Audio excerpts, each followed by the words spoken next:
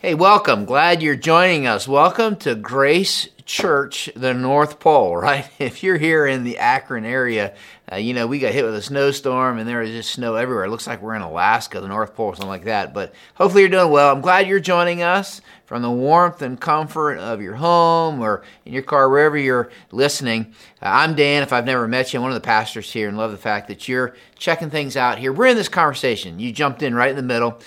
We've been saying it's an essential and necessary conversation that Pastor Aiden and I have wanted to have with you. It's a conversation that's geared towards followers of Jesus, the church.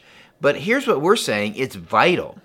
If you're watching this, listening to this, and you're not a follower of Jesus, I think this conversation's vital for you. It would be for me if I was you. I think it's clearing up some confusion, maybe some questions you might have. We've been saying this. These last 2 years have been anything but normal. We already know that, right? Don't need to make the case for that. They've been disruptive and dividing, and for some of us, disappointing and very hard and frustrating, created anger, for others, grief, right? They've been anything but normal, and a lot of people are like, I just want to get back to normal. I hear it all the time. When are we getting back to normal? And what Pastor Aiden and I have said is that for the church, the most effective response may be to never go back to normal, right? That maybe normal isn't what we should be shooting for, because we said this is like a crucial moment for everybody and anybody who calls himself a follower of Jesus. A crucial moment to look honestly and humbly at ourselves, individually and collectively, and then to lean in and listen, maybe differently, maybe intently, to the teachings of Jesus. Maybe to listen to those teachings that have been easy to ignore over the years. We've been looking at a passage. If you have your Bibles, just go there. John 13 to 17 is this little 5 chapters where Jesus is teaching his disciples. John kind of records events over years, and then he slows things down, and he records this conversation that happens over several hours. And so in John 13 to 17, we kind of see that Jesus is looking at his followers. All of them are going to eventually desert him in a few hours. One's going to betray him into the hands of his killers. One's going to deny that he knows him before breakfast. The religious leaders are going to hand him over to the government officials to be executed, hopefully to squelch his voice. And yet he's going to die on that cross, be buried, and rise again. But he's talking to his followers because he's like, nothing's normal. Nothing's going back to normal, but I want y'all to lead into what's next. And there's some really important things. If you haven't been checking out the last couple weeks, if I could just summarize it this way, I think Jesus wants them to know y'all can go back to your normal lives. Distracted, busy, attending events, going with the flow. You can go back to just normal doing that. And if you do that, you'll preserve a status quo cultural Christianity that will have no impact, will lose its effectiveness, and not have influence. I think that's what he's saying. Or you can stay close to me, Jesus, connected to me, following the Spirit, and you'll produce fruit. And the fruit that you'll produce is this community of abnormal love and abnormal unity in a culture. And show yourselves to be true disciples of me. I think that's what Jesus is saying. That normal, going back to normal, might be the very thing that keeps us from being effective. That keeps us from having influence, that keeps us from having impact, or to use Jesus' words, that keep us from having a saltiness. Jesus says this, y'all are the salt. He's talking about followers of Jesus of the earth. But if it loses that salt, loses its saltiness, its effectiveness, its influence, how's it going to be made salty again? No longer good for anything except to be thrown out and trampled underfoot. This particular little passage comes right in the middle of Jesus' first recorded sermon. Jesus burst on the scene. This will help us today. He burst on the scene and he begins announcing that the kingdom of God is here. And this is part of his kingdom mantra, so to speak. Jesus was obsessed with the kingdom of God. Somewhere over 80 times he mentions it. He was so obsessed by it, he talked about it so much that his followers wanted to take him by force and make him king. They wanted to stir up this revolt and get some things done and kind of restore a sense of normal, or at least what their sense of normal would be. But listen, but Jesus and his message and this kingdom he was talking about, ready, was anything but normal. He talked about a kingdom that was anything but normal. In this kingdom, he's talking about people who normally weren't blessed, all of a sudden were blessed. He starts by saying, blessed are the poor, blessed are the persecuted, blessed are those who mourn. In his kingdom, anything but normal. Instead of revenge, he talked about forgiveness. Instead of change coming like a bulldozer, it's more like scattering a seed.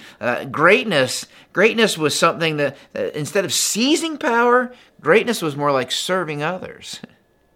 In his kingdom, anything but normal, because he said things like, love your enemy, pray for those who persecute you. In his kingdom, anything but normal. Instead of him putting together an army and revolting, he was a king who eventually would carry his cross and die for the ones who were killing him. And eventually he would say, Father, forgive them. They don't know what they're doing. His kingdom, friends, Jesus' kingdom and his message was anything but normal. The message of the kingdom of God is anything but normal. And that is why devotion to him as king in his kingdom cannot, will not translate into simply nice, normal lives. His kingdom is where he rules and where people are devoted to him as king. That's what it means. That's why Jesus said this in Matthew 6 in the middle of the same sermon. He says, seek first his kingdom, his righteousness. All these things will be given to you as well. Therefore, don't worry about tomorrow. Tomorrow worry about itself. Each day has enough trouble of its own. You see, Jesus, when he gathers these disciples in John 13 and 17, he's like, this comes right at the heels of, he's talking all about this kingdom. That's why for today, if you're taking notes, I want you to write this down. The sermon in a sentence, how about that, is kingdom devotion. Devotion to the kingdom of God and Jesus as the king must replace cultural idolatry. Must replace cultural idolatry. Now let's stop for a minute because this idea, right, I already know what you're thinking, right? Idolatry, kind of an Old Testament deal, isn't it? Idolatry we're primitive cultures, not our sophisticated culture. That isn't something we deal with. That's kind of an ancient world problem. Theologian William Stringfellow says this, rather long quote, but stay with me on it. He says, in the contemporary mind, idolatry is generally identified with pagan rites. In ancient times, primitive cultures today. That's what we just said, right? Few modern men in the post-industrial societies of North America and Western Europe consciously acknowledge they're idolaters. The term is certainly not part of our daily speech. You probably don't say it much, right? Nor do we commonly ponder its prevalence or present practice. Yet idolatry, he says, is pervasive in every time in culture, no less now than yesterday, no less in Washington than Gomorrah, no less among sophisticates than aborigines. After all, is there any essential difference between middle-class people idolizing their children, as they do in America, and heathens venerating their ancestors? Was the ferocious homage exacted by Adolf Hitler less idolatrous than the allegiance commanded by Caesar Augustus? Indeed, it might be argued that contemporary Western man is more enslaved to idols than his supposedly less civilized counterpart, precisely because he is less ignorant about the world in which he lives, and because his favorite idols are the familiar realities of daily life: religion, work, money, status, sex, patriotism. All idols are impostors of God. He's suggesting that idolatry is still prevalent and maybe even more of a problem now. Not only is it a problem, but the truth is sometimes we misunderstand what idols are. We think of them like statues and voodoo dolls. Yet Tim Keller, in his book that I would recommend to you, Counterfeit God, says we think that idols are bad things, but that's almost never the case. The greater the good, the more likely we are to expect that it can satisfy our deepest needs and hopes. Anything can serve as a counterfeit God, especially the best things in life. An idol is anything that becomes more important to you than God. Idols are good things that we take and make ultimate things. Or as author Jon Tyson says, the persistent temptation is to turn good things into God things. Even people who don't claim a religion worship something as if they did. Idols are when we take anything, good, bad, or in somewhere in between, and elevate it to the ultimate thing in our life. And here's what happens. When that begins to happen, it distorts our devotion from Jesus, the King, and his kingdom. And what happens is we begin to wrap our identity around whatever we set up as an idol in our life. We begin to prioritize our time around whatever we set up as a idol in our life, and we pledge our allegiance to whatever it is that we set up as an idol in our life, which leads Tim Keller to say this: an idol becomes more important to you than God. Anything that absorbs your heart and imagination more than God, anything you seek to give you what only God can give you, if anything becomes more fundamental than God to your happiness, to your meaning in life, and to your identity, who you are, then it is an idol. And then he says this, and I quote, "Our hearts are idol factories." The truth is, many authors do this, that there are several kinds of idols that get identified. There are personal idols. Like, what is that? These are things that maybe we personally look to for meaning that only God can provide. Things that maybe bring us worth, things that we wrap our identity around. They could be all kinds of things. Romantic love, family, money, power, success, achievement, fitness, right? Health, beauty, even religion can become a personal idol, because our hearts are idol factories. We're always attaching to these, and they become competitive with a kingdom devotion, a devotion to Jesus as King. There's not just these, but there's cultural idols. Cultural idols are things that our culture would elevate as important. In order to fit in, we must elevate those things as well. These are institutions. They show up in society's values. They show up in traditions, expectations. Our sports teams can become idols, right? Our financial security can become idols. That is a cultural idol. The American dream. Even political ideologies can become idols. They can be. It led Keller to say this: the increasing political polarization and bitterness we see in our country, in U.S. politics today, is a sign that we have made political activism into a form of religion or worship, idol worship.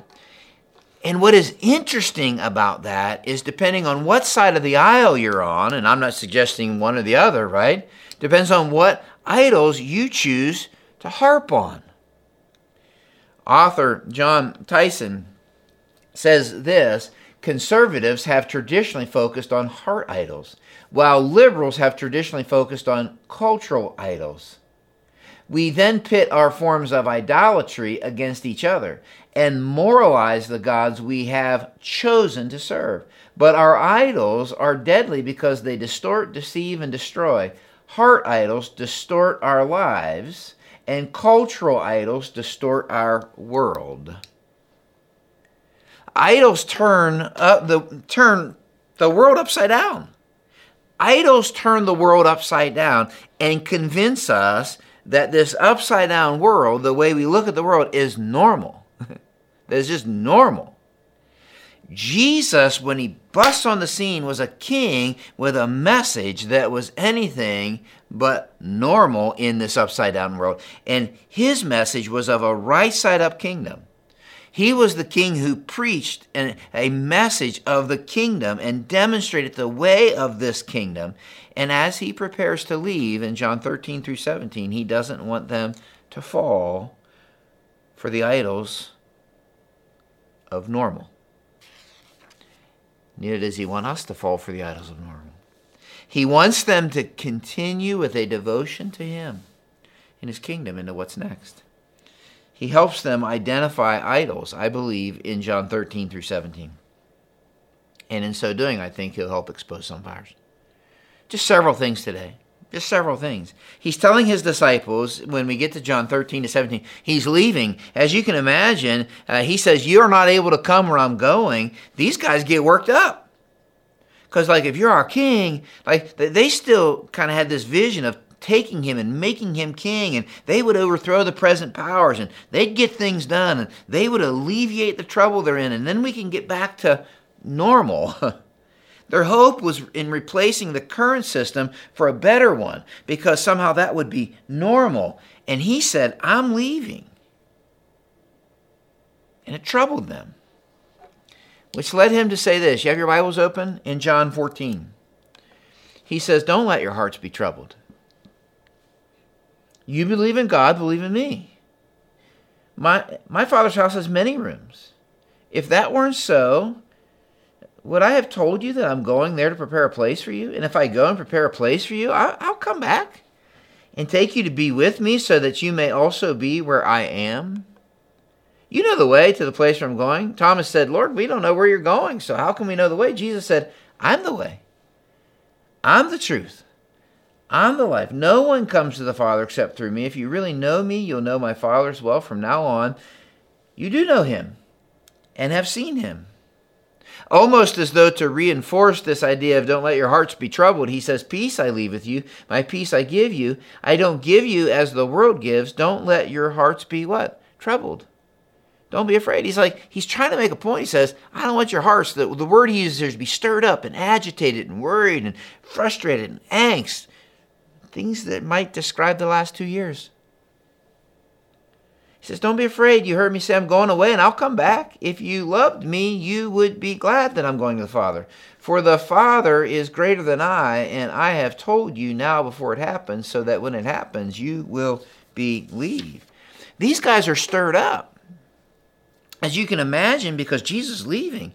And he's saying to them, don't let your hearts be troubled. I'm leaving y'all here because I'm going to prepare a place, but I'm coming back. And what further complicates it is a little later he says, I've told you these things so that in me you may have peace. Like that. But in this world, you will have what? Trouble. But take heart. I have overcome the world. Jesus is saying, don't be shocked when trouble comes. Trouble is just part of living in this world. Listen, part of living in this world, particularly Northeast Ohio, is that you get hit with a snowstorm. And if you're me, you have 2 snowblowers. Both of them were used when they were given to me, so they're older snowblowers. But when the worst snowstorm we have of the season happens, as happened this past week, I have 2 snowblowers and I'm good to go. And so I start up the one snowblower and I start blowing my driveway, and eventually that snowblower quits, but no problem because I got a second snowblower. And I go start it up, starts right up, and it starts blowing my driveway, and it, what? Quit. As the snow piled up. He's like, in this world you're going to have trouble. My trouble pretty minor, right? I think what he's saying is the trouble is part of living in this world. It comes in all kinds of shapes and sizes. Trouble causes uncertainty. We like certainty. Trouble is unpredictable. We like predictability. Trouble creates consternation, worry, anger, frustration. I think when trouble comes, now just think of it, it surprises us. For some reason, particularly in our culture, it surprises us. Uncertainty begins to unravel our love for certainty. What happens is unpredictableness creates worry. What's going to happen? Because we want to know. When we lose control, it frustrates us, even makes us angry. What's Jesus trying to teach when we put these things together? Get your pen out and write this down. I think what he's saying is when the trouble in the world stirs trouble in my heart, it may reveal idols in my life. Now, he uses two different words in the text for trouble. He says, when trouble, the things that are happening, it could be things that are hard to endure or persecute, whatever it is, when that trouble happens and it agitates my heart, creates angst and worry and consternation, it may be revealing idols in my life. I think what he's saying is, what agitates this is worth writing down, no slide. What agitates my heart points to what has my heart. See, Keller says in his book, an idol is something we can't live without. An idol is anything that is so central, so essential to your life, that should you lose it, and we've lost some things these last 2 years, your life would feel hardly worth living. If I have that, then I'll feel like my life has meaning. Then I'll know I have value, and I'll feel significant and secure. That's why it's so important, guys, for us to allow this moment to teach us, because many of us are frustrated with what we've lost these last 2 years. And I'm not minimizing that, but we're frustrated. And I think what Jesus might be saying is our troubled hearts might be exposing what our faith was in. And whatever we lost might be what our faith was in, because our hearts are so troubled, agitated, fearful, whatever it might be. And our faith was actually in those things we lost, and possibly not Jesus. Whether that be money, whether it be comfort, whether it be convenience, whatever that might be, whether that be an ideology. You see, being devoted to the kingdom does not eliminate trouble. Being devoted to his kingdom, in fact, it might exasperate it. It might increase it. There might be more trouble because I'm a follower of Jesus. But the true disciple of Jesus trusts the promise of the king. He says, don't let your hearts be troubled. Trust in me. Believe in me. I'm going to prepare a place for you. And his promise is this. This is not our permanent home. He says, don't get worked up. This is not your permanent home if you're a follower of Jesus. To me, I think about it this way. Raise your hand if you are renting, or ever have rented. Raise your hand if you've ever, it's just participation, right? Raise your hand if you've ever rented and now you own. Like, they're two different things. Like my wife and I, when we started, we rented apartments, right? We rented places, and when you rent place and things go bad, you want to be responsible in the apartment, care for it. You want to be a good manager of it. But when something goes bad, what do? You call the owner, the landlord. And then you're at peace because he's going to come fix it. It's on his dime. Right? I'm just renting. I'm going to take care of it. I want to make sure I'm responsible with the apartment. But the water heater goes out. Hey, Festus, landlord, can you come fix my water heater? Okay, got it. We'll see you this afternoon. When you own it, different story. Water heater goes down, you wait for somebody to fix it, and it's like, it's on you, right? I think that's what Jesus is saying. This is not our permanent home. And sometimes what gets us worked up is because we act like this is our permanent home. And he's like, when that happens, somehow we've lost sight of the king and his kingdom and the promise. And therefore the peace goes because I don't trust the promise in the presence of the king. Somebody sent me this. They had no idea what I was speaking on this week, but it's this t-shirt. I love it. Maybe you ought to go buy them. Normal isn't coming back, but Jesus is. I like that, right? That's what he's saying. Normal isn't coming back, but Jesus is. But then he says something else. He says, I'm coming back for my followers, but in the meantime, you see what he says in John 14? He says, don't you believe that I am in the Father and the Father's in me? The words I say to you, I do not speak on my own authority. Rather, it's the Father. He's living in me, who's doing his work. Believe me when I say that I'm in the Father and the Father's in me, or at least believe on the evidence of the works themselves. Very truly I tell you, whoever believes in me will do the works I've been doing, and they will do even greater things than these, because I'm going to go to the Father, and I'll do whatever you ask in my name, so that the Father may be glorified in the Son. You may ask for anything in my name, and I'll do it. It's interesting. Can we just make a confession? I think it's very confusing, particularly how this ends, because it seems like he's saying, just ask. Just ask me for whatever, and I'll do it. And in our upside-down world, in our upside-down way of thinking things, that seems normal to us. That's what it feels like he's saying. And then begin to ask, is that what he's saying? And the answer is, nope. If we're just being honest, nope. Like, that's why some of us have this math formula view of God. Like, if I do this, and I ask for this, then this is what's going to happen. It's not what he's saying. You got to read the whole thing. What he's saying is, those who are followers of Jesus, disciples of Jesus, will be doing the works Jesus did. Those works that Jesus did will bring glory to God, and they'll shine the lights bright on Jesus and the message of his kingdom. That's what he's saying. In fact, he even says they're going to do greater works because the Spirit of God's going to be in them. Collectively, they're going to be doing this as a community. What is the idol? What is he trying to expose here? Or what possibly could be exposed here is this. I want you to write it down. Wanting Jesus to make much of my work instead of wanting my work to make much of Jesus may reveal idols in my life. Instead of being devoted to Jesus as King, sometimes we can treat him like a mascot.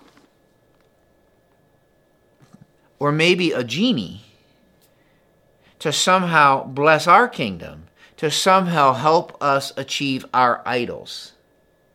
So we can reverse this, almost like instead of our work being devoted to his kingdom, we see his job as his work should be being devoted to our kingdom and the idols of our kingdom. Sometimes we treat him like a genie. How many of you ever, raise your hand out there, watched Aladdin, right? The genie, like 3 wishes. Do you remember? Phenomenal, cosmic power, right? Itty bitty living space. Sometimes we can treat Jesus that way, right? We just call on him and ask him for whatever we want, and then we put him away. We put him away when we're done with him. It can be easy to see him working for me to do what I want, and when that happens, cultural idolatry replaces kingdom devotion. That's why some of us are frustrated even in our Christian experience. Because if we're honest, somewhere along the way, kingdom devotion was replaced by a cultural idolatry, and we saw Jesus as the genie to somehow give us the things that have become idols to us. Elise Fitzpatrick, a biblical counselor, says this: how can I tell if I'm worshiping the blessing that I desire or God? 2 different things. If you're willing to sin and obtain your goal, or if you sin when you don't get what you want, then your desire has taken God's place, and you're functioning as an idolater. What we're devoted to many times when that happens is what we can get from God, not necessarily God. And what Jesus is saying is that when we don't trust him and embrace this eternal perspective, our purpose here gets distorted. Our priority gets distorted. And we all of a sudden have a devotion to our kingdom and our idols instead of being devoted to his kingdom. We begin to see him working for our glory instead of our work being for his glory. That's what he's saying. You see, Jesus is exposing idols. What's he exposing in your life? Be honest. See, when I want Jesus to make much of my work instead of my work making much of Jesus, it might reveal an idol. When my heart gets troubled because of the trouble in the world, it might reveal an idol. I think there's one last thing in John 14, beginning around verse 15. He says, if you love me, you'll keep my commandments. And I will ask the Father, he'll give you another advocate. That's the Holy Spirit. Pastor Aiden talked about that. To help you. Spirit of truth. World can't accept him. Doesn't see him. Doesn't know him. But you know him. He lives with you and will be in you. Whoever has my commands and keeps them, that's the one who loves me. The one who loves me will be loved by my Father, and I too will love them and show myself to them. It's a fascinating passage. Jesus says, if you love me, then you'll keep my commands. Love will show up in your devotion to Jesus as King and to his kingdom. Here's the problem. Loving Jesus and following Jesus in a world where upside down is normal is not always popular or culturally okay, and Jesus warned us of that. John 15, if the world hates you, keep in mind it hated me first. That's nothing different than what happened to Jesus. If you belong to the world, it would love you as its own. And as it is, you don't belong to the world. But I've chosen you out of the world. That is why the world hates you. What is he trying to expose here? If you're taking notes, I write it this way. When the approval and opinions of others matters more to me than obeying Jesus, it reveals idols in my life. Because obeying Jesus is being devoted to Jesus and loving Jesus. It's easy to be devoted to the approval of others. For some, it's the opinion and approval of other people that's hindering or maybe even resisting your devotion to Jesus. It's normal to go with the flow. I don't want to rock the boat. In order to fit in, we hide our devotion to Jesus, so now nobody knows I'm a follower of Jesus. In order to keep your boyfriend, you sleep with him. Because I can't imagine losing him. In order to get a laugh, you cross a line. In order to keep friends, you put your devotion on hold. And Jesus is like this, like your love for me will show up in your devotion to me, which shows up in your obedience to me. And what he's saying is that when somehow the opinions of others matter more, it's almost like having this secret affair on Jesus. Right? I mean, and the scripture uses that terminology. Imagine me saying I'm committed to and devoted to Jennifer in having a bunch of girlfriends. I'm committed to her as my wife, but I have a bunch of girlfriends. It's like crazy. It's like hard to even get your head around. I think that's kind of what he's saying. It becomes normal for us to just make Jesus a part of our life. He fits in on this part, but not the priority of our life. Being devoted to Jesus and his kingdom means being devoted to the King. Listen, you can be devoted to Jesus and his kingdom without being a jerk. Honestly. You don't have to be like a jerk, a Bible-thumping, I'm going to be weird kind of person. But you cannot be devoted without being devoted to the King. You can't be devoted to his kingdom without being devoted to the King.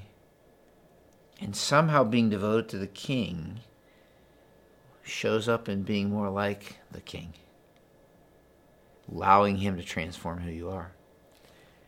You see, being devoted to his kingdom, guys, as we look over the cultural ridge, must replace our cultural idolatry. Let me ask you a couple questions and then we're done. Are you troubled? Is your heart troubled, agitated, whether it be anger, fear, worry, just total paralyzed by what's this world coming to? It might be revealing idols in your heart. And being devoted to his kingdom is realizing I can take him at his word. This is not my permanent home. Trouble doesn't surprise me in the world. It doesn't need to somehow rob me from the peace that I can experience, knowing this is not my permanent home. What about this? Are you frustrated maybe at God, at Jesus, because he's not the genie that's coming through like you thought? And somehow he's not working for you so that you can have the idols that you want to be a part of your kingdom? Are you more devoted to what he can do for you than you are for him? It might be revealing an idol in your life. Let me ask you this. Do others' opinions matter more to you than obeying and being devoted to Jesus? Just look at your life. Are there areas of compromise, areas where you'll cross the line to keep a relationship, to get a laugh? Are there ethics and things that you'll kind of skimp on in order to get ahead so that the boss will give you the promotion? I mean, are others' approval and their opinions more important to you than Jesus? It may be revealing an idol in your life. And as we run into what's next and away from what's normal, kingdom devotion and devotion to the King must replace cultural idolatry. Will you pray with me? God, I love you. I pray that you'd help us to see your incredible, immense love for us, and then that our response would be to give our heart, life, all that we are to you in devotion to you as our King and in devotion to your kingdom, seeking first your kingdom and your righteousness. We love you. I pray as a result that you would restore effectiveness, influence, impact, saltiness to the Church of Jesus Christ, so that our lives and efforts might point to the King, namely Jesus. I pray this in his name. Amen.